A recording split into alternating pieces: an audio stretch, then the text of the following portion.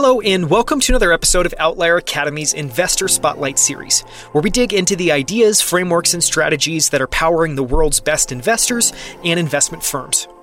I'm Daniel Scrivner, and on the show today, I sit down with Eric Markowitz, who is the head of research at Worm Capital. Worm is one of my favorite hedge funds. I've been reading their quarterly reports for years. They run a concentrated long-only strategy and invest in technology, innovation, and disruption. They hold a concentrated portfolio of between 5 and 10 positions that today includes Shopify, Spotify, Tesla, Airbnb, Amazon, and NextEra Energy. Since inception, Worm has compounded their investors' capital at over 31% per year, while the S&P 500 has delivered just over 15% over the same period. I want to sit down with Eric to dive into Worm's unique approach to investing, which they call the Worm algorithm and Worm theory, to understand how they've generated such incredible returns over the last decade. In this episode, we cover why Worm is drawn to complexity and how they understand complex businesses and turn that into a powerful advantage. We explore Worm's approach to conviction and concentration and how they maintain conviction over years without wavering amidst staggering volatility in some of their holdings. We dive into Worm theory to understand how the game of business is won one transaction at a time and why they use customer value proposition as their North Star when investing.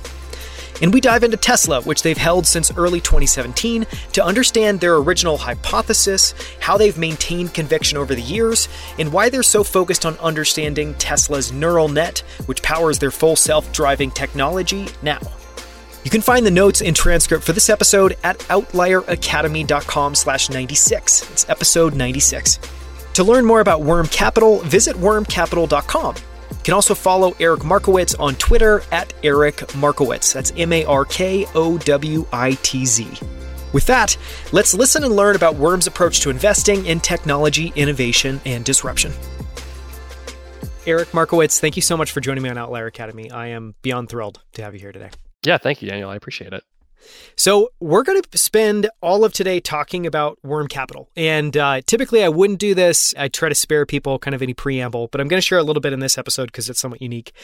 So I've been following Worm for the better part of 2 years and reading your guys' quarterly letters. And the thing I was just constantly impressed by is, you know, I spend the majority of my time in private markets doing venture capital, so funding earlier stage companies.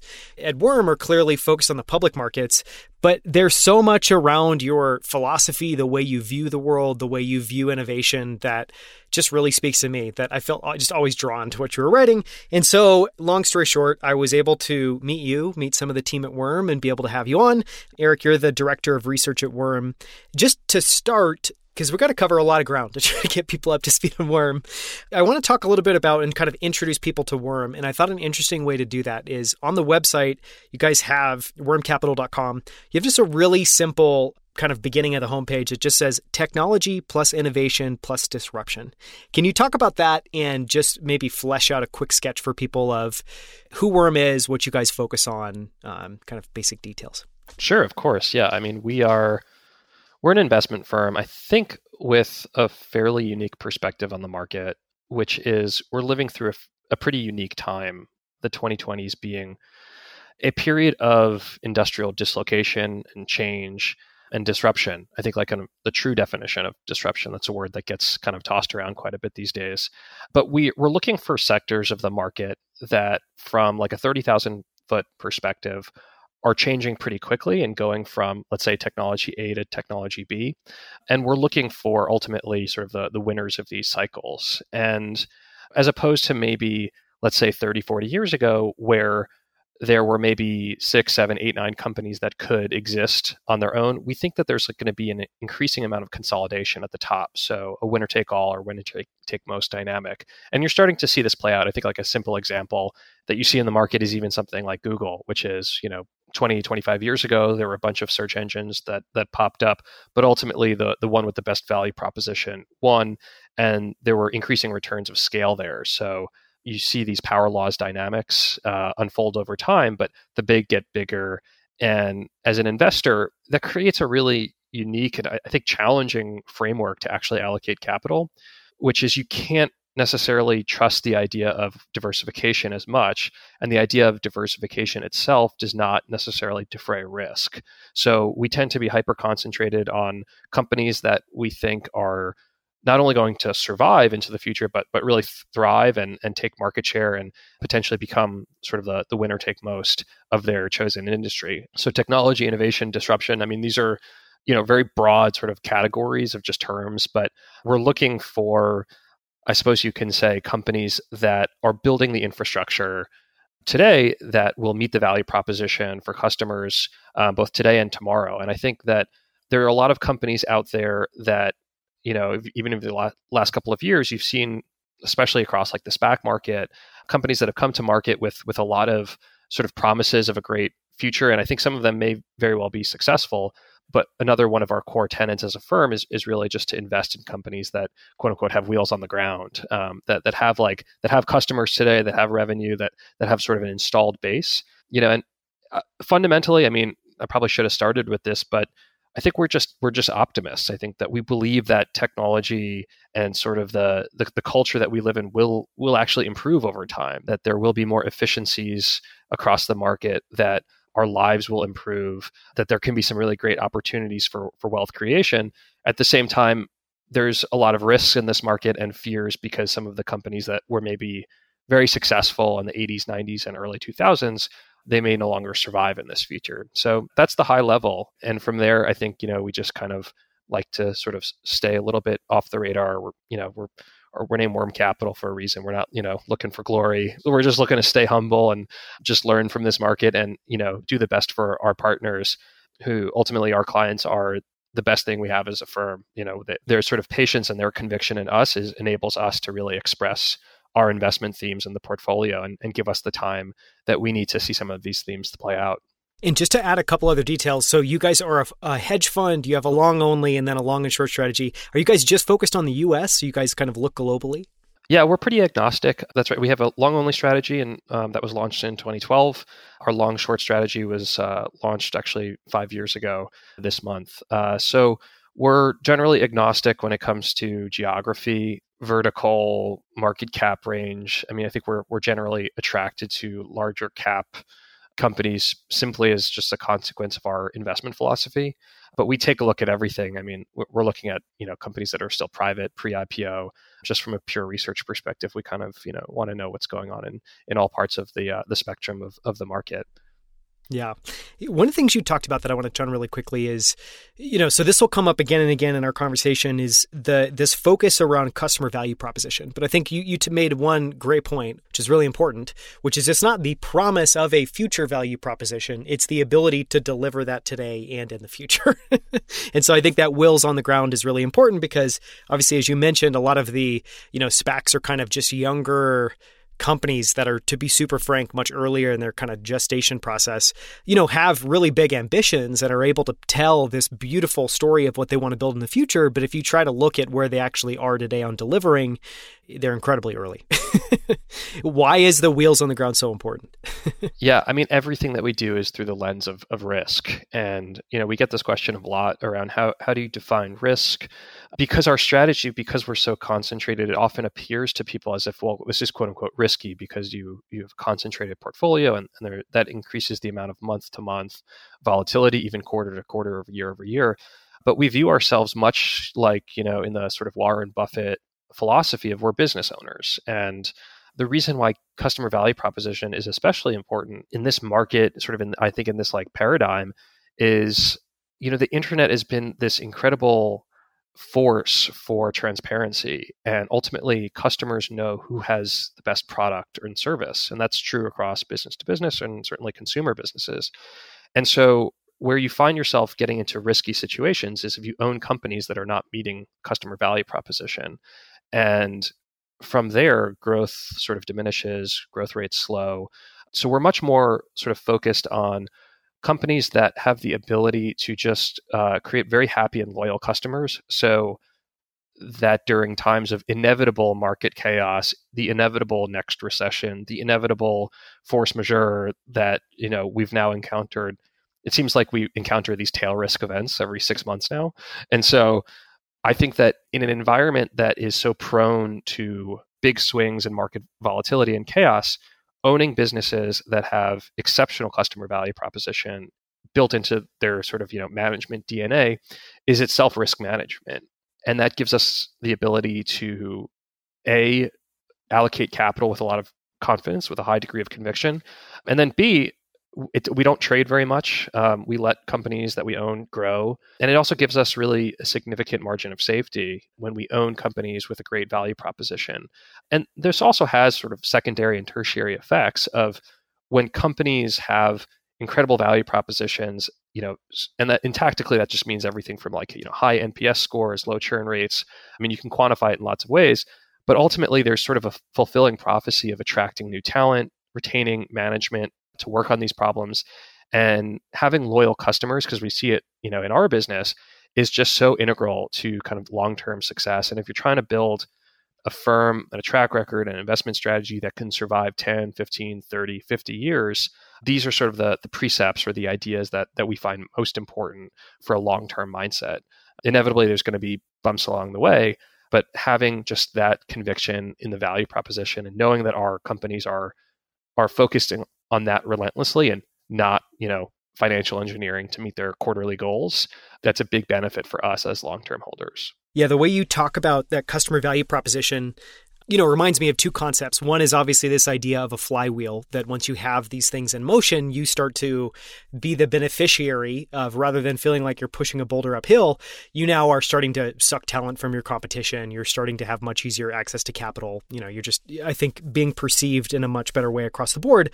But another concept that always makes me think about, and kind of one insight I've had that is always rolling around my head, is that the best businesses are great examples of being in a superposition where, a lot of people will try to look at a business and think about the one vector that the business is great. But I think take a business like Apple is a masterful example. They not only are world-class at everything from manufacturing chips to all of the electronic circuitry to the software to the hardware.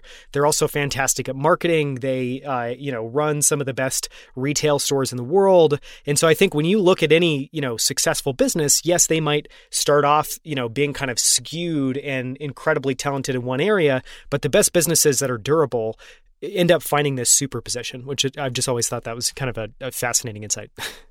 I totally agree. And I think that one thing that I often think about is that the business of investing and allocating capital is often different than actually allocating capital on behalf of yourself and your own portfolio. And so I think one thing that I take a lot of pride in is that, myself and my other partners, we're totally committed alongside our investors. We totally eat our own dog food. It's very much how we invest personally, and we're invested alongside of our investors. And the reason I bring that up is I think that there is an urge, especially on the public equity side, when you're an investment manager, to put ideas into your portfolio that would be on paper or in a pitch very attractive to attract new investors. And these are often your second or third best ideas. And so businesses like Apple, I think that once you've reached a certain level of scale, it's great to own Apple. Maybe it's your largest position. But if you're trying to attract new capital, I think that there is a bit of a scramble to come up with the next great idea, right? And we get asked this all the time. Like, we have a successful position. They want to know, well, what's the next thing, right? And I think that there is some recency bias to this business where you have to resist that urge just to put new ideas in for the sake of putting new ideas in and attracting new investors. And doing that, I mean, I've learned everything I know about this business through our founder, Arnie Allison. I just want to make sure I give him due credit, because everything I'm saying kind of is inspired by him and my own interpretation of it. And I think one thing that he's really taught me, just both intellectually but also tactically, is you really have to avoid that sort of, I guess people call it FOMO, but just this idea of introducing new businesses into your portfolio because they sound, attractive, and that maybe it sounds great for your clients. But ultimately, what we're just trying to do is protect our partners' capital, protect our own capital. And there aren't that many great businesses in the world. I think we referenced it in a recent letter, but I mean, the attribution of, you just look at like the S&P 500, I mean, only a handful of companies really drive returns. I mean, a great number of companies over the last 30, 40 years, generate negative returns. And so there's a handful of winners. And it really, I think, is challenging as a investment manager to just, be this selective. But I think it's like imperative for the benefit of our clients to not get distracted by things that come along that sound good on paper, especially when periods like 2020, 2021, where everything's going up, there's a lot of excitement in the market, there's euphoria. Those are moments, because eventually, the tide comes back and then you see who's swimming naked, and you just don't want to be, caught in that position. You just want to own sort of the best in class. And, the only thing I'll add there is I have a friend, Christopher Tsai, who put this idea to me recently, and he said, you just only want to own the best. That's the thing. Just own the best. It's not that complicated. And I think about that a lot when I look at our portfolio and I think about, investing in general is, again, there just aren't that many best ideas, especially in public equities. And you just have to internalize that, because my day is spent, I'm looking at, hundreds, if not thousands of companies every year. And on paper, it's like, we've owned the same company. So it takes a certain mindset, which I give Arnie a lot of credit for avoiding a lot of the landmines in this market. I think it's incredibly difficult to stay disciplined. And I think you guys are a masterful example of that, especially when you're, I think, focused on innovation. There is this tendency or this sense that, oh man, there's so many companies that could be potentially in it. You could put in a basket of interesting, innovative companies. And yet to be able to stay true to a very small number of, say, 10 to 15 concentrated bets is really, really, really difficult. And I want to talk about that in a second. So I want to start getting into, when we were talking before, one of the ideas that you brought up is worm as an algorithm, which I love because I think it's a wonderful way to explore, especially for an investor and investment manager, the way that they see the world. And so I wanted to kind of walk through some of what we've discussed as worm as an algorithm and some of the things I think might fit in there. But I wanted to just start with this 30,000 foot worldview of being drawn to complexity and just believing that we're in a period of massive disruption and innovation and what that means in terms of positioning. So can you just try your best, I guess, to lay out the 30,000 worldview that drives the way you guys see the world and the way you approach investing? Yeah. Again, I credit Arnie with this idea, but I think that where we can get an advantage is actively seeking out parts of the market that are considered complex. And we very much consider ourselves value investors, and all of us have, read like all the Buffett letters. And I think that there's this idea, I forget if it's Buffett or Munger, but there's the too hard pile, or, stay within your circle of competence.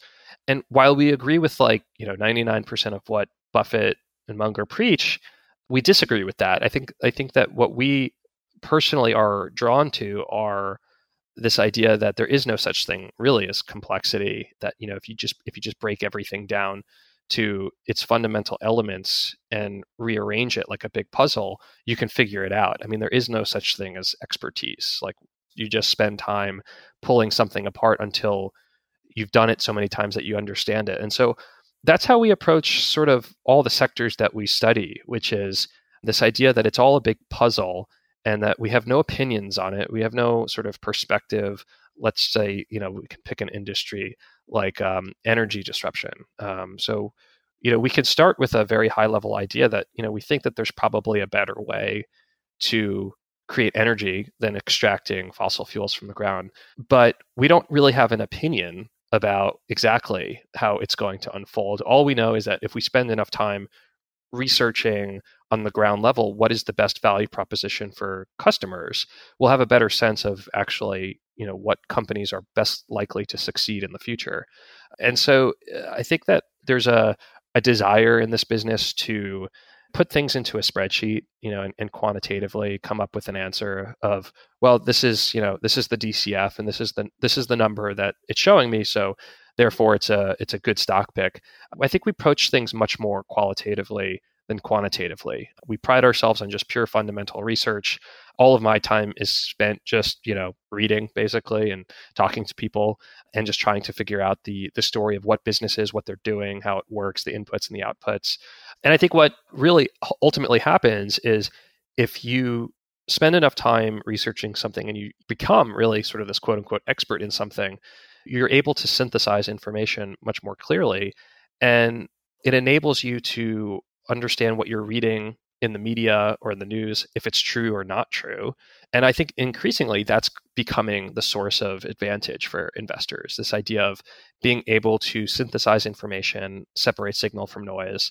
And there's no shortcut to it. I mean, it's just like, you just got to spend the time and the hours if you've chosen to say, hey, I think it all starts with this sort of key insight though, which is, hey, I think that this industry is going to change, just based on some insights about the changing, cost nature of renewables. And if we're talking about energy, but also not getting overwhelmed and saying, well, that's outside my circle of competence, so I'm going to stick to something I know.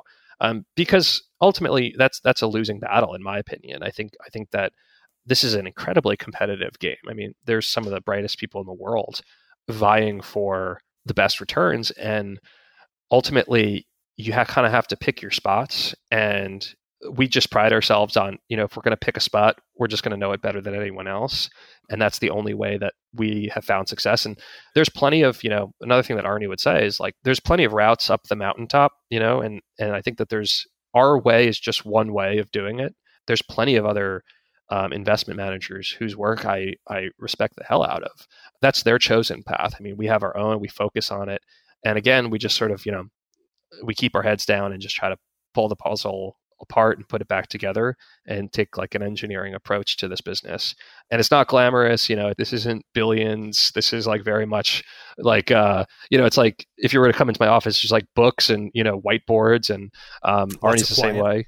Yeah, a lot of quiet. There's no glory in this business. It's just purely like, it's just a competition, and we're just trying to, put the best strategy forward each day. Yeah, I love a lot of the sentiments that you just shared. The idea that there isn't a too hard pile, the idea that there is no secret, that it's basically just putting in an enormous amount of work to be able to kind of sort it out and take it apart. It also seems that is, I've found, because I'm also in that camp, that there are very few people that are in that camp. And I've always thought to myself of, why is that? And I think the two things I kind of have toggled between that still feel true to me is, one, I think there are a lot of people that just have a very, I don't know, they just believe that if you take a fixed, narrow approach, for sure that's going to work out better than being kind of broad and open and exploratory and curious. Where do you fall in that spectrum? And how do you think about why it is a true advantage to not be overly narrowly focused? I think that there's so much benefit of just being openly curious about the world and wanting to just be open and optimistic and form no opinions. I think that the worst thing that an investor can do is just form an opinion and just say, the pencils, like put pencils down, it's done.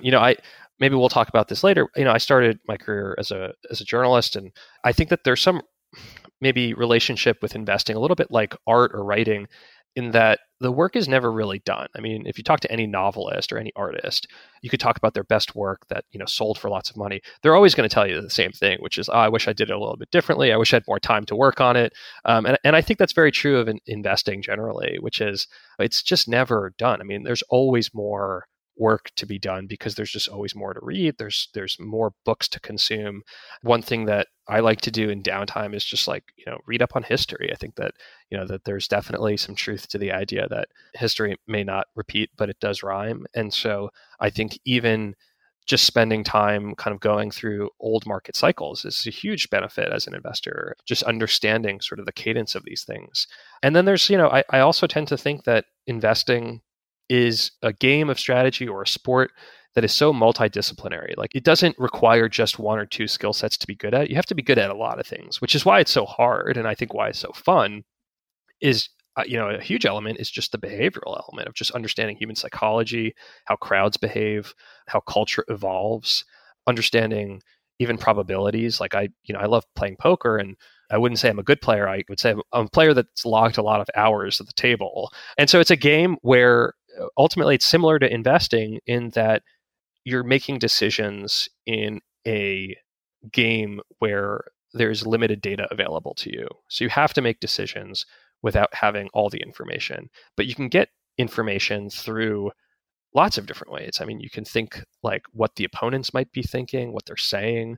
You could look at sort of the historical element of it and say, well, this is how these players played these hands in the past, how I've played it. So I just think of investing as like this big game, and there are ways to get really good at games. I mean, there's a reason that, there's some of the best chess players in the world. It's not random. It's because they've studied the strategy, and they, have a very sort of, I guess, diverse perspective on what it takes to win. And so I think, just staying super open-minded and curious is really like integral to even trying to be successful. And I wouldn't say that I'm successful at it at all. I think it's just, I've recognized that the real talent comes from people who are just endlessly curious and voracious and just want to improve, as opposed to kind of, sitting back and saying, well, we've done it, come to us, we've got all the answers. I think that's the real danger sign to me. Yeah.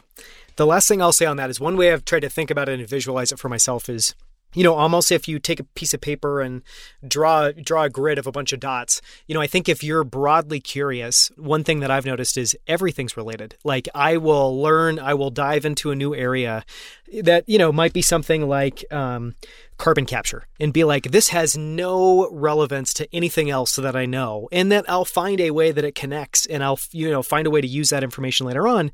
And so I think one way that I've thought about it is just, you're never wasting time. You're just basically forming bizarre connections across the entire grid, as opposed to just being like, I'm just going to focus on this corner and, kind of connect all these dots together. I think it ends up looking much more like a tapestry. One of the things I wanted to talk about is time horizons and thinking in decades. And you had an amazing piece recently you shared on Twitter that was from Nightcrawler, the newsletter that you put out for Worm, which is fantastic. We'll link to it in the show notes. We'll talk about it again at the end, but I highly encourage everyone listening to subscribe. But, you had this wonderful little short piece around thinking in decades and time horizons and just how unusual that is. And then how much of investing is just time arbitrage. And if you have a different time horizon than other players in the game, you're inherently in many ways playing a different game. Talk about that and how you think about time horizons and the advantage of thinking in decades and just thinking longer term. Yeah, again, it's everyone plays their own game, and I think that there still is a lot of advantage that remains in this market for investors who are willing to take a longer term perspective. And I think if you end up kind of in these circles, that can almost sound like a bit of a trite idea, but you certainly see it in reality, which is like, we have a 5-year track record on our long short, a 10-year, and I still think that's like baby years. I think that's like, okay, we're just getting started. Like, come on. And I have some structural advantages, right? Like my age, I'm in my 30s. So what is my best advantage as an investor? That's probably the fact that I hopefully have at least, 40 years left to really just compound capital. I think that there are some like mental frameworks that are helpful in thinking about decades, especially when things are kind of nutty and, like stocks are going like this. I think that sometimes just writing down, sort of like where you think, super back of the envelope math, where you think businesses could be, just some basic assumptions. I think that there's an urge to maybe overcomplicate valuation techniques through, complicated DCFs and any sort of like really super quantitative framework overlay on a business. In a lot of ways, sometimes it just takes on a whiteboard, just kind of jot out where you think the business could be 2, 5, 10 years from now. There's a bit of a sweet spot, I think, of I don't know what the market's going to do over the next 12 months. And frankly, I have no idea what it's going to do 10 years from now. But I think like the 2 to 5 year range is actually, you can grok it. You can kind of figure it out. You spend enough time and really you're just kind of putting forward some probabilities. But 2 to 5 years, I think you can come up with a mental model that can be, pretty accurate, at least from, a probability perspective. And then in terms of like actually really big picture, okay, thinking in decades, I recently had a daughter, and we've talked about this a little bit. She's 7 months old. Obviously I love her to death already. And, I just think like when she's, like 18 or 20 and we're starting to save for college, just thinking about like, what are the decisions that are really going to pay off for that? And I think that when you start thinking really like something in your own life where you start actually planning, not just some theoretical framework, it's like a tactical thing. Like what is going to be the decision that has the highest payoff for her 20 years down the road? I think it like mentally adjusts your brain. It's a forcing function for you to get out of your own head and start thinking about someone else. Or, if you were to think about like a charitable foundation that, you'd be starting, how can I build something today that really is going to have those sort of safe, like it's a safe long-term bet? How do you do that? It's really challenging on the practical day-to-day to kind of overcome the current environment that we live in, which is, I think we fetishize news. I think we fetishize what's happening today.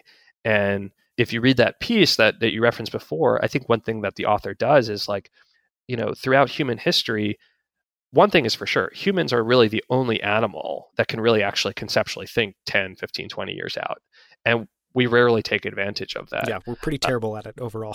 Yeah, we're pretty terrible. And it's like maybe not totally our fault because, for hundreds, if not thousands of years, we were just trying to survive the day. Like warring tribes would be, encircling us. And so we just had to kind of survive the winter. But if we just allow ourselves to go outside of the day-to-day news and just clock out of Twitter, clock out of, CNN for a few days and just spend some time reading history, I think that you put yourself in a mental mindset to make better decisions. And so I'm certainly not good at it. I'm super plugged into the 24/7 cycle, but I actively try to disengage as much as possible to force myself to kind of make, bigger picture ideas and just thinking about, hey, this is a likely scenario for the next 5, 10, 15 years. You don't have certainty on any of these things. I mean, there is no such thing as certainty in any of it. But at least I think the one thing that you can kind of tactically do is just read more history books, turn off the news, not get so suckered into whatever latest drama. I mean, there's for sure horrible things happening, but there's also great things happening. Those just don't get nearly as much attention. And so that's the perspective that we strive to, which is, thinking in decades, really knowing that, yeah, the 2 to 5 years, that's where we can actually kind of allocate a portfolio and build a portfolio. But really kind of the overlay is, can this thing survive over the next, few decades? And I think it just, it's a calming effect to think about it like that, so you're not trying to time anything. We have no advantage on, any sort of macroeconomic moves. We just know that, if we position ourselves well, and this is something that, again, I'm going to reference Arnie a few times because I feel like he's definitely my mentor. And he just says this all the time, which is just get in position. We're just getting in position. And I think about that, constantly. Like, are we in position today? Are we in position for next week? Are we in position for next year, next decade, and so on? Yeah, I love that. Get in position. Just to add a couple other things, what was kind of bubbling up for me as you were, sharing all of that is just also this idea that the best businesses that I've ever studied also think, I don't know if you could quite say in decades, but they think over very long time horizons. So as a great example, I remember reading this piece a couple years ago around Costco, and it was around earlier in the company's history, what it was like when they were opening up their 10th warehouse and their 11th warehouse. And, I think most people would look at Costco today and think, oh, it's got to be the easiest thing. They basically go, they, are investing to build this out. It probably takes 12, 18 months to get one of these built and opened up and get the teams hired. And then they probably open their doors and, they're off to the races. And one of the quotes which I loved, because it's like, this is the true nature of business, is it was from the CEO of Costco, is basically saying every warehouse they open is a valley of tears, because as soon as you open it, it's nothing but pain and misery and nothing's working and you have to debug everything, and it takes quite a while to be able to do it. And so I think that's even just, you think about Costco opening up a warehouse, that is effectively a 3 to 5 year investment that they're making of, deploying this capital, dealing with the sunk costs of that, dealing with earning basically nothing, and then trying to get it up to a profitable store. And you can kind of take that example and replicate it. But anyways, it's just always felt very true to me that the best business operators also think over very long time horizons. One of the things I want to talk about as well too is, conviction and concentration. And I want to start by just asking, do you guys try to, I think the number you guys try to stay around is 10 positions. Am I right there? And how do you think about that? Generally, but, even less is certainly possible. So it can be, I guess, as concentrated as you guys want it to be, maybe even 5 positions. Yeah. There's no constraints. So just historically, I remember when I first started with Arnie several years ago, like 6, 7 years ago, I believe, I'd have to check my notes, but I think the long only strategy had 3 positions. Super, super, super concentrated.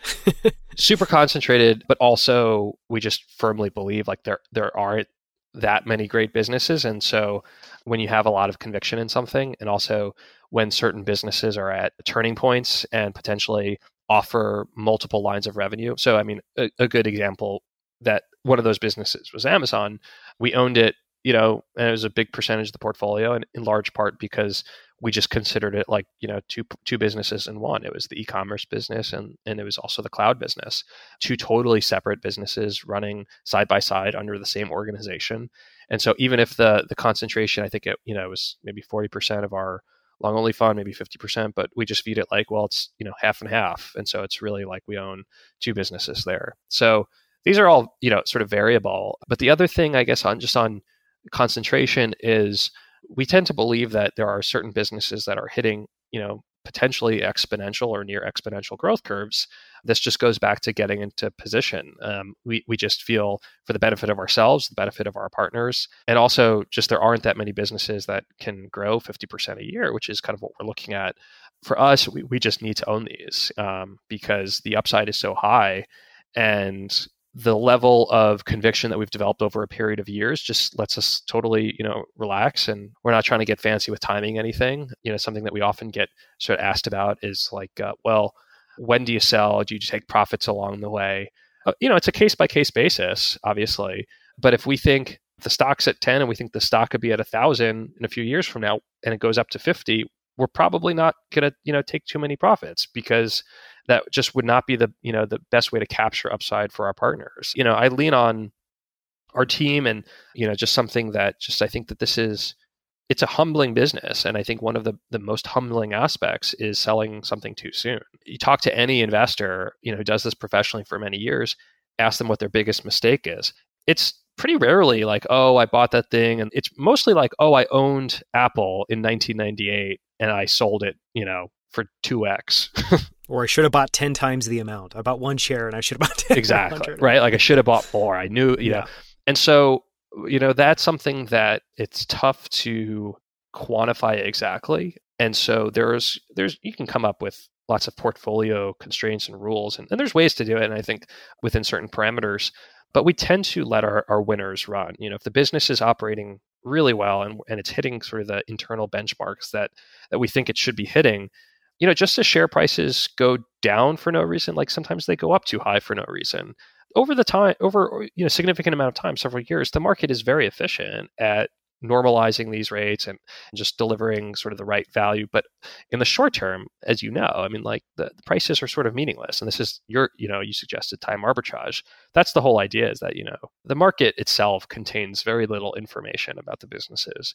It's the businesses that have information about the businesses. Like if it's the Kentucky Derby, like the focus should be on the horses, not on what's happening at the ticket booth. It's like we want to know which horses are going to win. One of the questions I want to ask around concentration is much more tactical, which is, one of the things I know just from talking with you is you're both doing two things at once all the time. And one of those is you're looking at a massive number of ideas and you're digging in obviously into current positions, but also things that you don't own today that you may or may not own in the future. So you're doing this kind of very broad research. At the same time, you're maintaining a very concentrated portfolio. And I guess as I think about that from the outside looking in, I think, wow, that's a lot of tension, because I'm sure there are moments all the time where you get really excited about something that's not in the portfolio. And I don't know, then you have to get into the kind of debate and timing and discussion of when does it enter their portfolio. And so I just want to ask at a really high level, how do you think about that? How do you approach that? This kind of tension between you're always looking for things, but then you always want to be incredibly disciplined about when you add that, if you ever add it.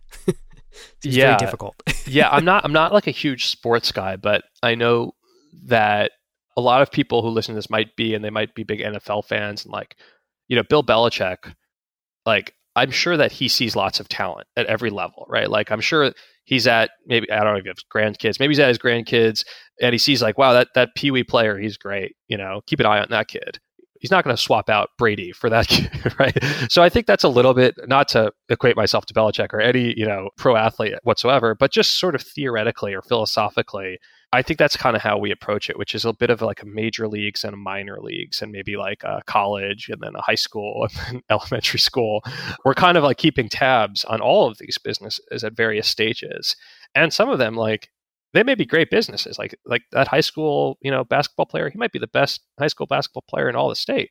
Could he play on the Knicks? Probably not. And so that's I suppose the framework for just sort of the watch lists and the literal just lists of businesses that we follow internally, which is like, there's hundreds of them. Some of them are really early stage. They don't have any revenue, but they've got a great team and the technology is really interesting. Some of them might be more mature, but they're more like maybe your major league player who's close to retirement, had a great, few years. This is like most of the stuff in the Dow, maybe the S&P.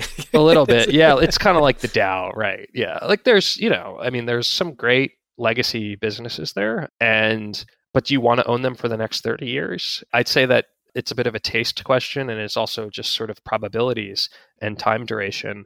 But tactically, for sure, tension is probably the right word. I get excited about businesses all the time. If I could have a portfolio with thousands of businesses, like, theoretically, that would be super fun. But it's not the right way to invest, in my opinion, in our opinion. I mean, because you are introducing way more risk into the portfolio by diversifying into lots of unknowns.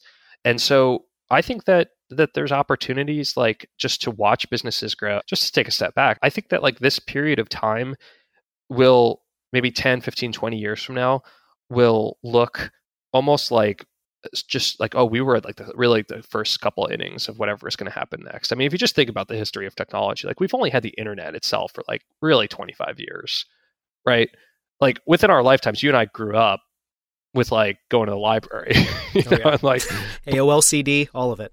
Yeah, totally. And so, like, what does the next 25 years bring? And so, I don't think that I'm saying that businesses today are by any means, like, quaint, but I certainly think that if you're looking for sort of, like, investing opportunity set, not that it's going to be easy, but just that this time period is going to present itself with some incredible opportunities. And that, that's like crypto, space, healthcare, just any sort of financial technology, certainly energy, e-commerce, media. There's so many areas that I think are kind of, like, up for grabs at this point. And what's super nuts to me is just, like, the ability to grow exponentially fast in a totally connected world where overnight, I mean, you've seen this in music, particularly, of just, like, overnight sensations and just virality. You can now really have this in sort of, like, a business landscape as well, which is suddenly, consumer preferences shift and consumers want something.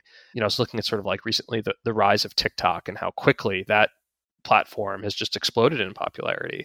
And so that will, I think, just that idea that things happen very quickly and can grow very, very fast at scale. I think we're still just kind of playing around with, like, what that could become over the next 10, 15, 20 years. And for me, that's very exciting. It's challenging. It's frustrating. But I think it's just so cool that we get to live through this time period. Yeah. No, it feels like if there's a game clock, if anything, it's just accelerating. We're all being forced to play at a faster and a faster tempo, which is, maddening. I love, by the way, that's maybe the best analogy I've ever heard of how to think about a concentrated portfolio. It's like you're Belichick deciding who joins the team and who doesn't join the team, and, appreciating talent broadly, but also having to make really tough decisions about kind of who's ready for prime time and who deserves a place on the roster. So that was amazing. I want to ask one more question, and then we'll move on to worm theory, which everyone's going to enjoy it. So you guys have a lot of amazing thoughts there. But the last one is, I've heard you talk quite a few times around constructing a survivable portfolio. And I think you have some really novel thoughts there. Talk about that, because I think, one, that's also commentary on concentration and why concentration is important, but it's also, I think speaks to the moment in time we're in, and this belief that we're in, early innings in an incredibly disruptive, innovative period. Yeah. It just goes back to, for us, we can stomach quote risk. We can't stomach business risk. And so we can accept the fact that, like real estate, if you want to sell your house in a bad market, you might not get a good quote. But if you own Malibu real estate, you're going to be fine long term, provided the ocean doesn't overtake us all. But I think if you own prime real estate, then you can kind of anticipate that, yes, you're going to get some volatility in sort of just what buyers are willing to offer you for your asset. But if you own a quality, then you'll make it out, and you'll do fine over the long term. I think that, just, again, like, everyone's playing different games. There's plenty of very smart people who manage successfully to go in and out of positions, and I think that's great. I think that there's a lot of sort of concurrent games happening in a stock market where there's millions of participants. And one of the benefits that we get of being investors in public equities is we get daily liquidity, right? Like, if we want to sell our business, we can do it whenever we want. You can't say that for real estate. So I think that there is the price of that, or the premium, I think, is accepting that the quote's bouncing around quite a bit. when we think about like constructing a portfolio, it just comes down to customers lined up around the block. And how that really plays out is we may get a bad quote, but if the business is growing, and I think like we're just more concerned maybe we consider ourselves, and I think we really are true value investors, but we're less concerned with maybe sort of like quarterly earnings or sort of backwards looking metrics around earnings per share or PE ratios. We're much more focused on top line growth, gross profit growth, and sort of margin expansion questions. And so when we're looking, sort of like risk reward, our questions are more about, well, how big is this market that they're going after? What are the consumers saying about this? What are employees saying? How quickly are they growing? We're not actually all that concerned with how much profit can they extract from each transaction. We look at it like, well, how can we scale this thing to get 1 billion customers? Not how can we squeeze out an extra 50 bips of profit from each customer. That's one particular framework to invest. And I think for us, we found that over the long term, that can be incredibly rewarding because you get these businesses like Amazon that I think their DNA is about satisfying the customer. It's not necessarily about trying to get the most profit per transaction. You're just trying to get more sellers, more buyers onto the platform, build out the infrastructure of logistics, which, if you were to live through the build out of AWS or the build out of, Amazon's logistics network, it was like, the poster child of the, overpriced, just like crazy valuation, traded at like 500 times earnings. But you had to look a little bit longer term to really see what they were attempting to do. And, I think that these companies that on the surface look very expensive, and there's quite a few that look really expensive, but if you kind of expand your time horizon and you think about sort of like the levers that some of these companies that we're attracted to can pull, the profitability, the P&L really shows up later, more in the out years. And in the out years, they can become enormous, but they first have to build the infrastructure. And so that's kind of what we're primarily concerned with. And I have no idea if I answered your question exactly, but I think... you did a great job. I think just even that insight around not focusing on backwards looking metrics and focusing on forward looking metrics like top line growth, incremental margins, and unit economics is really interesting. It reminds me of like one feeling that I constantly have of investors in public markets maybe misjudging companies. It just goes back to that example you were saying around the build out of AWS in the early days. It sounds very similar to me as like you've literally just dug a hole, planted a tree, and now you're just staring at the soil, pissed that the tree's not up and there's not like 100 leaves that have already sprouted because you can't stomach that it takes time and you have to invest. And I think growing a business is constantly this act of you're deploying an enormous amount of resources today that you think is going to be valuable 3-5 years from now, but it takes a long time horizon there. And I just think there are many people that misjudge that dynamic and view success as, are you extracting the most value today? As if that's going to be the thing that determines whether the business is bigger 5 years from now or not, which it isn't. Yeah. And I mean, I think that culturally there's an element of we've just grown so accustomed to instant gratification. I mean, if you have any question, you just pull out your phone, Google it. If you need a ride, you just get Uber and it's there on demand.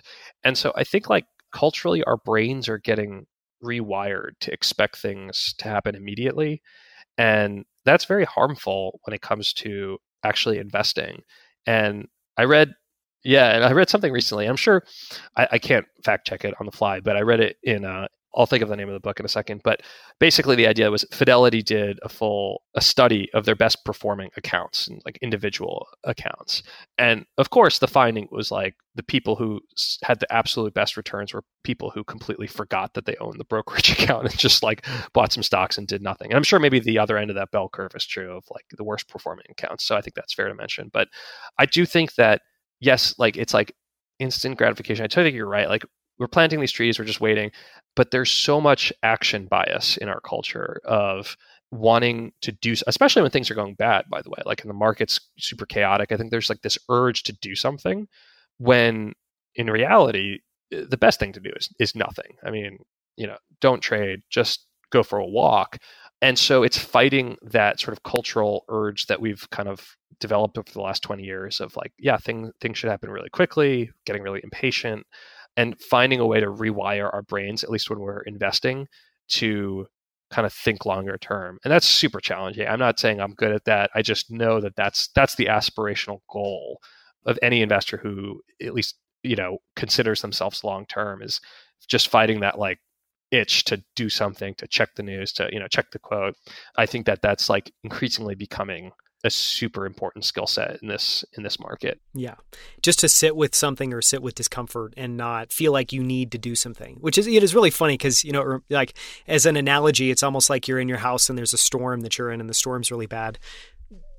We never do anything. We just sit in our house and wait for the storm to pass. You're not like out there trying to do a bunch of things to figure it out and, adjust what you're doing. But yes, I guess in areas where you can take action, it does feel like, oh man, what should I be doing? And I feel that comes up a lot just in conversations with other investors.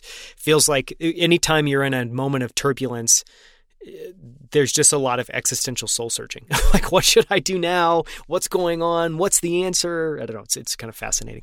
Yeah, like just the idea of just slowing down has so much value. And it's also not to say that like doing nothing is always the correct answer. I think it's like a time just to reflect and sort of recheck all your theses and kind of double check your notes, because sometimes I think that it's fair to say, well, we've had this experience before with like when we call it like sort of reduced visibility, like, March 2020 was a good example of like, we had no idea what was going to happen. So we did risk off in that environment. We did sell of our positions because it was like a moment in time where not only could we not see 3 years ahead of us, we couldn't see, 2 feet in front of us, a day in front of us. So yes, selectively choosing when to act, it's incredibly challenging, but just learning to sort of approach the problem with, hey, maybe an action is not the best outcome here, but at least let's kind of go through it again, check the thesis.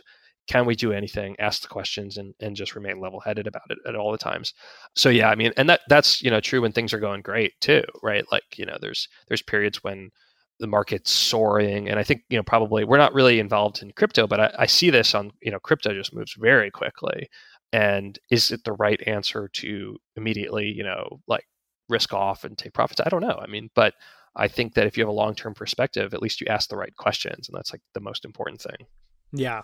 One way I've always thought about that is, like, what is your default? And it feels like the right default there is to do nothing. And you can ask those questions and talk about it. But I think by having it be a default of inactivity, you kind of force yourself to say, okay, to take an action, then it has to get to a certain level. I have to have comprehended this or made a decision or thought through this enough that I'm willing to basically override that kind of default that says I shouldn't do anything.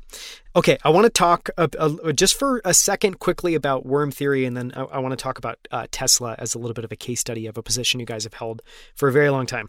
But with worm theory, it's worm theory. I'm going to try my best to try to describe this. You were very grateful to share this wonderful video you guys have internally that's kind of the theory of eternal life in business, basically how businesses, can thrive and succeed over time. And in it, you talk about worm theory. And obviously, one of the North Stars, maybe the biggest one, is just this idea that everything at the end of the day goes back to customer value proposition and the ability to deliver that. And that one of the visuals you guys talked about there, which I loved, it's just super, super, super simple, but it's wonderful, is, if you think about a customer on one side, you think about a business on the other. It's basically customers are giving dollars to a business, and what they're getting in return is an experience or a value proposition. It's basically a promise and, a product or some sort of experience that they've had. And, that's really, if you just focus on customer value proposition, you can do pretty well at determining who's going to win over different time horizons. But you guys also have this notion that, the game of business is one transaction at a time. And I thought one of the most interesting parts was that, and you touched on it a little bit earlier, I think it would be great to talk about a little bit more, is that there's really kind of two worlds at all times in investing. There's the stock market, which is very separate and distinct. And then there are businesses. And a lot of people focus and look to the stock market to give them data on a business and whether that business is doing well and whether they should add more or not. But with the business itself, that's where all the truth is. That's where all the data is. So I may have totally butchered that. Anything to add to that, push back on? We try to communicate this internally, and then also, just sort of like, I've always tried to express this idea that the stock market is kind of where investors go to get liquidity, right? Or buy assets. But the stock market beyond that actually has very little tangible value for investors who are looking for information about businesses. That's happening out in the world. And you can get some of it through reading, 10Ks and 10Qs and, reading all the transcripts and getting all the alternative data that exists that, some of these providers want to sell to you. But ultimately, one of the best ways to really understand sort of the industrial dynamics is just to talk to customers and to listen to customers and listen to what they're saying. And so I think that's kind of where, like I sort of alluded to before, like we spend a lot of our time just thinking about businesses through the perspective of customers, which is, what are they saying? What are they doing? They're exchanging their time, their hard-earned capital for some sort of product or service.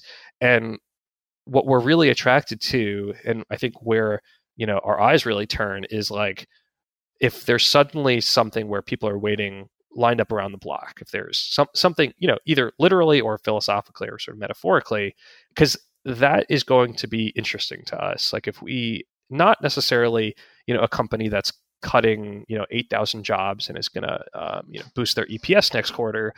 We're looking for a company that is typically led by the founders who have a very strong perspective on what the product or service should be. And I think also we're just sort of looking for companies that are willing to experiment and try new things and take bets, right? Take calculated risks to see, we have X amount of cash in the bank and we can, for a relatively small amount of our capital, create a product or service. And if it's successful, we can add capital to it and grow it and expand it. And that's ultimately, innovation is just like a series of trying new things and failing most of the time. But, occasionally you have a couple of successful ones and then you just keep adding capital to the successful ones. So we look for companies that I think are willing to try something new, as cliche or as hackneyed as that sound. If I just think about our portfolio, it's like companies that typically recognize, hey, there's a better way to do this, right? There's a better value. And that's like really what Clayton Christensen talks about in The Innovator's Dilemma, which is like, you have these incumbents and then suddenly a new technology comes on the scene that offers like a better, cheaper, more efficient way of doing something. And the old companies are typically not able to transition their business models very quickly, but consumers might change their preferences overnight. And that's a lot of like the tension that exists in disruption is, there's a reason why Blockbuster couldn't compete with Netflix. There's a reason why, Barnes & Noble couldn't really compete with Amazon. It's just that there's something in these organizations' DNA. The way that it expresses themselves is the incumbents tend to focus on preserving cash flows, playing sort of protect and defend the old guard, whereas the younger upstarts, the innovators, they have to come up with a better value proposition. And oftentimes it's very expensive. These are capitally intensive, endeavors. But if they're successful, they can be totally transformative. And so I think some of our core investment themes are aligned with this of identifying management teams, entrepreneurs, companies that are focused on finding sort of a better value proposition for customers and that come up with something that is like super compelling. And we don't care as much like if it's super profitable in the short term. We just want to know that down the road, there's going to be huge amounts of profits. They just need to build, and keep satisfying the customer demand. So I think you see that a lot, like that mentality more probably in venture capital and probably some of the investment communities that you spend most of your time in on sort of the private and VC side. But I think we apply some of those principles in public markets, maybe at a little bit of a later stage, obviously like a higher market cap. But yeah, we're just like relentlessly focused on, product and customer, and everything else flows from there. Yeah. I love what I wrote down as you were talking is founder-led, opinionated, and experimental in embracing risk. Because I think even just if you look at those, if you had a sheet of paper that only had those 3 checkboxes, you're going to find very few companies that are actually able to check those boxes. And I think the hardest one there that I've seen is, founder-led, I don't know, it's very specific in terms of moment in time and company. Opinionated, if you have a great founder, they're going to be incredibly opinionated. But the ability to experiment and embrace experimentation and do it in a risk-on way, because you see that overall it has massive upside, and you focus much less on the downside of this flops or this one particular experiment fails, I think is a superpower. And all of my favorite companies of it, I think have that, or private, I think have that in their DNA, and it's just something I think as a world that we should be celebrating. And I'd like to see much more of that. Absolutely, and I think that like it's very like Steve Jobsian, but just like embracing sort of like just challenging the status quo. And I just don't think you come up with a product like the iPhone if you just are looking to create the next, brick handheld, cell phone. And also, to be clear, like a lot like this, there's definitely flops, right? Like there's definitely probably way more.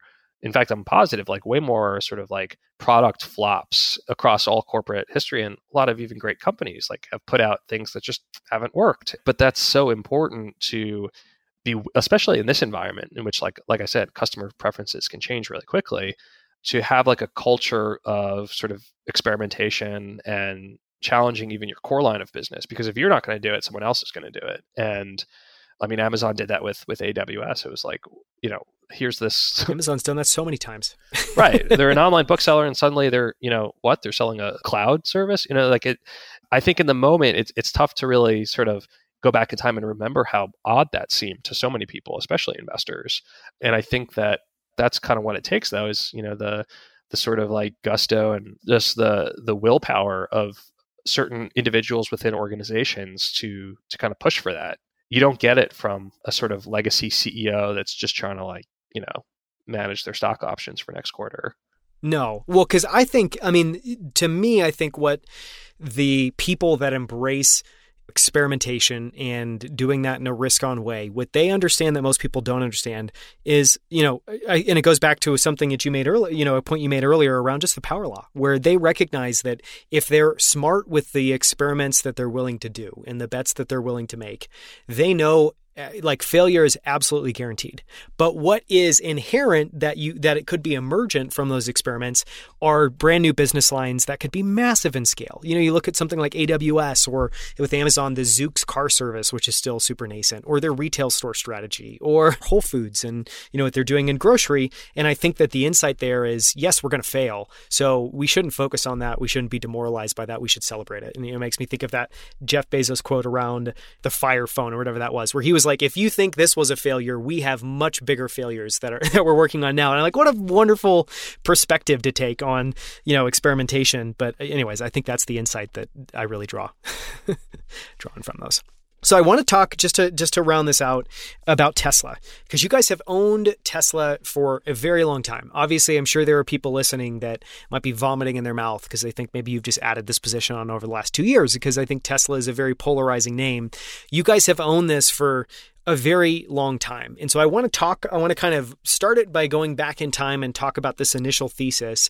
And then I want to talk about how you've refreshed that conviction over time, because you've now held it for many, many, many years, and some of the research you're doing today. So can you just kind of take us back in time, talk about when you were doing the initial research on Tesla and what got you excited? What made you be willing to add that to the portfolio? Yeah, so really this was like late 2015, early 2016. Tesla, I think it's fair to say they were basically incinerating cash. I mean, it was not a cash generating business. They were losing a lot of money. And that was the sort of, critique, the knock on them was like, they're never going to make money. I think that what initially got, frankly, Arnie excited about it was the experience of driving in one. It was like, for him, it was like just a light bulb of, he doesn't play golf anymore, but back in the 90s, he'd play golf, and it was like, he relays this anecdote of like when they introduced electric golf carts, he just saw like everyone wanted the electric golf carts. No one wanted the gas golf carts. And so I think for him, it was just this, sort of like consumer preference realization that this is just a better product, much like the iPhone was a better product than, the Nokia or the flip phone or Razr, whatever we had back then.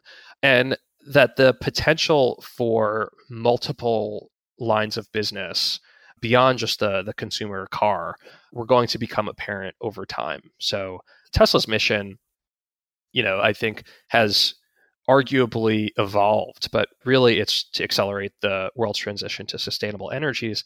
I think increasingly it's becoming clear to me and other participants in the market that Tesla is one of the core innovators around artificial intelligence, neural nets, and that their approach to full self-driving and autonomous vehicles, while it's certainly we're not there yet, the work that they're doing could enable sort of the next shift in the company's life cycle. We're not there yet. I think right now, one of the thing that just gets me sort of really excited about, and just thinking about sort of the evolution of the company over the last few years, is the manufacturing prowess that they've built up. I mean, I've visited the factory in Reno, Nevada. It's like an engineering nightmare to build electric vehicles at scale for a profit. Like, it is so immensely challenging to do this, and it took them so many years to really figure out the production ramp. And so I always have to laugh a little bit, like when I see some of these, new electric car companies coming to market. It's like, good luck, guys. Like, I lived through that, the production ramp in 2017, 2018. It's really challenging. So just going back to kind of like what we were excited about, I mean, they're going after initially two huge, industrial sectors, which is just transportation and energy. And if you believe that the future is likely going to be led by electric cars, and you believe that the future is likely going to believe that we're replacing our sort of incumbent system of fossil fuels with renewables, you have to pay attention to what Tesla is doing. The market perception has and likely always will be just somewhat totally divided. I mean, we suffered through 40, 50% drawdown on the stock in 2019. And it's only recently, really in the last couple of years, that I think sentiment is starting to at least recognize the potential for this to be a truly dominant company over the next several years, potentially the next decade, next couple of decades, I think. But I think it was just sort of penciling out the math. I mean, something I alluded to earlier in the conversation is, if you just went out a few extra years, starting in 2017, 2018, you could start to see how the infrastructure that they were building that was costing them quite a bit of money could result in a pretty incredible return on invested capital. And I think that's still not totally well understood, or at least well appreciated, which is, their ability to generate really impressive gross margins on each vehicle produced at scale, and sort of the similarities that you start seeing in other sort of consumer technology sectors. Tesla always will receive the comparison, while it's valued at X versus other car companies which are valued at Y. And I think that these sort of analogies, to me, it indicates it's good. I mean, we're still early. I think that just like people would say, well, how could Amazon possibly be worth, how could it be worth this much versus brick and mortar stores are worth this? It's just a different, it's a different business completely. I think that we would consider Tesla a highly vertically integrated software and technology hardware manufacturer. So I think part of like what is so interesting about Tesla is like the business itself has actually grown fairly linearly over the last several years, starting, around 2015, 2016, like just in terms of the production of vehicles and the sort of like incremental growth and the return on invested capital. And yet the stock price has gone crazy. It's gone up, it's gone down. But just simply staying focused on a lot of our core principles, which is, consumers love this product. It has one of the highest like NPS scores ever. There's a bit of consumer obsession with it, and the possibility for continued growth. And in our opinion, at least, is, we think this is a business that's going to grow 50% a year, at least for the next decade. And so there are very rarely, at least, from my perspective, companies at this level of scale that can grow at that sort of compounded growth rate over the next, 10 years or so. And so, it's pretty mind blowing when you kind of pencil out what the numbers could be. And I'm purely talking about like vehicle production growth, trucking. It gets really nutty when you start thinking about potentially on the neural nets and the opportunity for autonomous driving, which is just, basically software business at a crazy level of scale. And so, yeah, that's, it kind of hits on a lot of the core themes of companies that we're attracted to. It's one of those positions that has been so deeply unpopular, so deeply hated, I'd say, by certain pockets of the community. And also very profitable for you guys. Well, yeah, I mean, it's done well. I mean, but every day it's just like, we just start from scratch. And I think that like, it just goes back to like, we are attracted to some complexity. We're attracted to some chaos, because ultimately that's when the biggest, divergence of opinions can happen. That's, I think, that's just an indicator of potential for both good and bad. I mean, not every, company that's labels themselves an innovator or a disruptor will prove to be so. So I hope that I could talk for No, I think that was fantastic. But the one thing I do, just because we talked about this before we recorded, and I feel like we have to explore it, and we can close out the episode after this, is so you guys are constantly doing deep technical research and just deep research, including on positions that you're holding. And I kind of want to fold these two things together. But, what you guys are, it sounds like you just brought on an analyst. And one of the things that they're working on now is really diving into the neural net technology behind this full self-driving that Tesla's working on. And I want to talk about that kind of from two angles. One, why do deep technical research? Because I think that that's worth talking about that because you guys do it and a lot of other people don't. But the second is around, I'm guessing part of doing this is maintaining conviction and belief on where Tesla's going. So just talk about that research and talk about how that kind of, it flows in a bigger way into managing the portfolio and holding positions. Yeah, for sure. I mean, I think part of our aspirational goal is to be just sort of the number one researchers on the areas that we cover. And I think that historically, that's just inevitably during periods of, both good and bad, focusing on the actual company itself. And from an engineering perspective, how it all works is like incredibly helpful in terms of building conviction. I'd also say a couple of other things, which is like you pick up stuff along the way that you never really thought might be helpful, but then it introduces you to new companies doing other interesting things. So yeah, our research analyst is, his project right now, he's doing a lot of things, but his real main focus is neural net architectures and really sort of like all the autonomous types of modalities from, LiDAR-based, vision-based, everything that Tesla is doing. And yeah, so why develop that deep technical research?